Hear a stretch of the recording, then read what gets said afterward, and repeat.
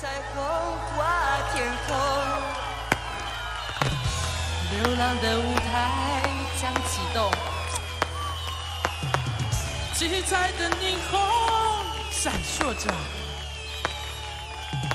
望进这个美丽的梦。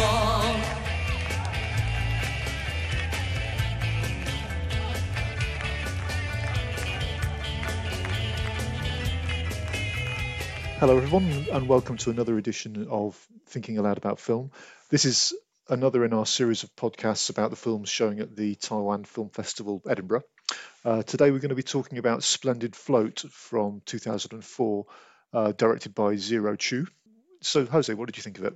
I thought it was beautiful, actually. I was really surprised. I was surprised by the length, because these films have generally been coming in from, 100 minutes up to 3 hours, right? So, so to see a film that was an hour and 11 minutes long, first of all, I thought, well, that's good, just in terms of in terms of time, actually. But then I was really riveted by the film. I thought it's beautifully directed. It's a very poetic film. And it's a very complex film that works on you very simply. I found it very moving and enjoyable. Yeah, so, it's a film that's kind of, that's full of song. Yeah, and in a way it's like a musical in the sense that the songs fulfill this dual function. It's an expression of the character, but it's also the film expressing something, about what's happening to the characters in the film. And that keeps everything, moving along. I really loved it, and I see that it's from 2004, which is, almost 20 years ago now. I understand that in Taiwan, gay marriage was legalized in 2019, so just a year or two ago. So this is like almost 2 decades before that. Yeah, I just found it kind of beautiful and moving, really. How about you? It's a very short film. It's also looks like a very low budget film. It's all done on, it looked like it was done on digital video, I guess. But it kind of packs a lot into that. It's got a very complex structure, sort of non-linear storytelling. It's got these two strands going on in the story, and as you say, it's got all the songs. So we should say it's another of the films in the festival directed by a woman director, which is interesting because it's a film about drag queens and gay men and gay love, but directed by a woman. This was her first feature. She'd made documentaries before that, but I was reading up on her before, and she's had very, very lengthy career. She's still making films. She's making a TV series at the moment where she's filming, I think, 6 episodes of sort of lesbian-themed drama filmed in different Asian cities, some of which don't actually allow the portrayal of gay and lesbian themes on the screen. So it's kind of a risky project she's doing. So interesting career. Not to pit women against each other, but since my disliking of Peony Birds, could risk making me out to be like this misogynist who's anti-female filmmakers. I feel I must say that I think Zero Chow, this is A Splendid Float is the film of an artist. Yeah, kind of, the way that it's conceptualized, the way that the images work, the way that kind of meaning and feeling is conveyed. Right, and I did not get that sense in Peony Birds. The whole opening here, because you're talking about it being kind of low budget, but it's almost like it is low budget, but to me it doesn't matter at all, right? Like, it begins with a love scene, and actually I initially thought, that it was, a woman and a man making love, right? And then, so already you're there with kind of, gender divisions and the blurring of gender and, love and sex being above that, or irrespective of that. So kind of, already the first scene in the film kind of sets it up on a different level. Then there's the duality that you spoke of that, again, I think is worked through on, almost all levels of the film, right? So the protagonist is a Taoist priest by day. Yeah, you see him with his gang of men, chasing ambulances so they could get the funeral. Yeah. And in the evening, he's part of this drag queen troupe that goes with their splendid float. Which, I mean, in itself, like just that would be a great film. Yeah. But that's actually quite incidental. The fact that he's a Taoist priest and a drag queen. I don't think it's incidental. Actually, I think it's completely woven into the film. Yeah, because his job is to call back the spirits, right? And of course, he's just lost a lover that he wants back, right? And that has become like this major trauma in his life, right? And of course, you get the fact that he's not out in his day job. He isn't out. That's right. He behaves completely differently, completely different personality. And his colleagues in the funeral business don't know about this. So, but, I mean, I guess we should talk about the plot a bit. That effectively, it starts off with this love scene, and which it's sort of non-linear. So you realise that what's happening here is the guy who the drag performer has met this fisherman. They fall in love. The fisherman then dies, and this all happens very early in the film. And because he's also a funeral celebrant, they realise that the latest funeral is his dead lover. But of course, he can't reveal that it's his lover. But then there's a bit where they need some clothes belonging to the lover, and it turns out he's wearing the guy's t-shirt and so on. And it kind of progresses from there, and it's sort of how the funeral is celebrated and how he can deal with that death. Death is the theme of the film, really. So the film is non-linear. So I'm not sure if my understanding is correct, but all of this is made more complicated because the fisherman has left Rose, right? So one morning he wakes up and he finds a yellow rose outside his dressing room, and it's clear that his lover has left him, her, without a word, without saying why. He's just kind of gone, right? Kind of part of the shock is to find out why he's gone. Yeah, how could he leave him? How could he leave him without saying nothing? Right? Yeah. So this thing about retrieving and letting go, is really kind of woven into that duality, that he's found something. Yeah, he's found what he never dreamed of, and actually even that is done like a fable. So, the float appears in this village one night. Right, and there's this gorgeous fisherman, and the film shows you how gorgeous he is, and he's like completely otherworldly beautiful. And then, of course, what happens? He chases Rose on his motorcycle and wants her. Yes, yeah. And of course, she can't believe it. It's like kind of it's like winning the lottery or manna from heaven or what. So then the loss is equally incomprehensible and traumatic, and Yeah, because you don't really see the love affair, right? And you don't see how it ends. Yeah.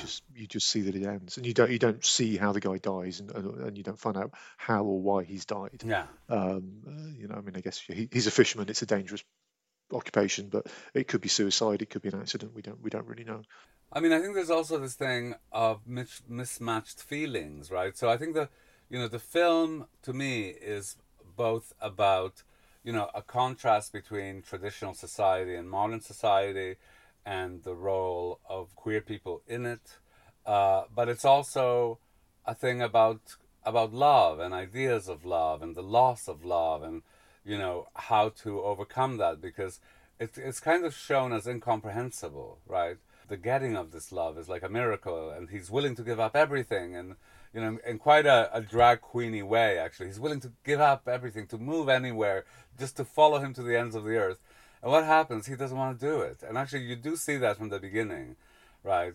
Yeah, where he says, "Oh, I don't know what I want." Yeah. I mean, I guess you could read into it that the fisherman is not openly gay, and so when it comes to he's having a fling, and when it comes down to okay, I'm going to come to your village and move in with you, that's a different scenario for him. Yes, so I mean the fact is that you actually don't know what he wants or thinks or anything, right?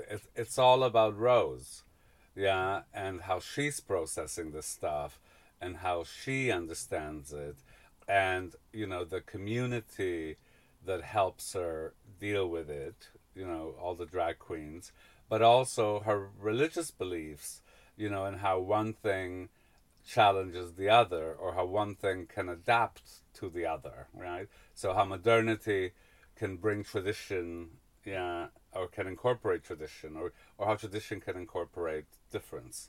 Yeah. So I thought all of that was like in the film, and with very beautiful imagery. So, we talked about it's obviously filmed digitally, and it does have a kind of a little bit of a thin look, but then there are compositions that are very rich. So, Rose wakes up one day, and then, you have that image of the goldfish, kind of, by the side of the screen. The funeral that takes place at the top of this hill, where you see the ocean and the landscape and all the villages kind of going down.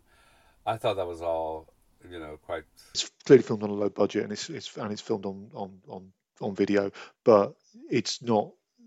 Some films that are made on digital video. I mean, this is like 2004. It was happening a lot mid to late 90s, I guess, as well.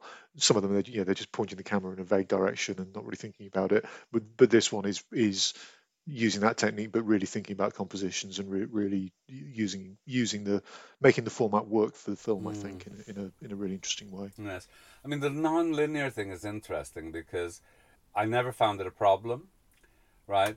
So, and I think I never found it a problem because the telling of a story is not the most important focus of the film. I think the most important focus is really to describe, evoke a feeling, right? And then demarcate how it changes, how to cope with it, all of that, how to process it, right? And I think that really works best in this kind of non-linear way because it puts the accent on that emotion. Were there other things that grabbed your attention? Really enjoyed it. I'd really recommend it. As you say, it's only 70 minutes, so it's available to watch till the 31st, I think. It's really well worth it, and it's probably given it's so short, it can probably be revisited. I want to say a few more words about it because one of the things that's striking about the film, in the light of contemporary issues, is that it's not about gay men, or not about gay men in the way that we traditionally understand it. Yeah, it is about gender fluid people, and you always see them being fluid in their gender. Yeah, so you sometimes see them as very feminine men. You sometimes see them as quite butch drag queens or quite elegant drag queens. I mean, there's a whole variety of different types of drag queens. You see them kind of being very camp. Then of course there's the figure of the fisherman, whom actually you don't know. He could be heterosexual, he could be gay. Yeah, he's definitely not, in quotation marks, a lady boy. So there is a difference between them. There are almost like gender roles assigned within that. But it's amazingly kind of fluid. And it reminded me of a film that I didn't like much when I saw it. There was a Thai film called Lady Boys about these very feminine men, kind of drag queens, who set up, I think it was a basketball team or something like that.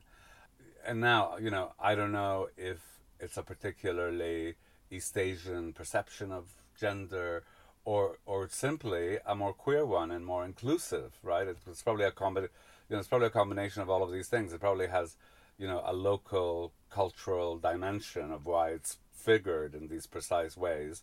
Yeah. But it's also kind of very pleasingly open, to a kind of a Western European audience. It seems like inclusive, and kind of both not only respectful, but also it almost succeeds in identifying you with Rose, which I think is a major success of its own. So I think anybody interested in issues of gender, or queer issues, or actually kind of how to make an intriguing work of art on a low budget would do well to see this film. All right, we are thinking a lot about film. I'm Jose. I'm Richard. And thank you very much for listening. Bye-bye. Bye. 跟着彩虹，跟跟着彩虹尽情摆动啊，尽情摆动，翩翩蝴蝶它就要起飞，跟着彩虹，跟着彩虹，尽情舞动，你尽情舞动，华丽的世界多令人陶醉。来来来，敞开你的胸怀，来来来，散发你的光芒，来来来，这是幸福天堂，来来来，别再犹豫，别彷徨。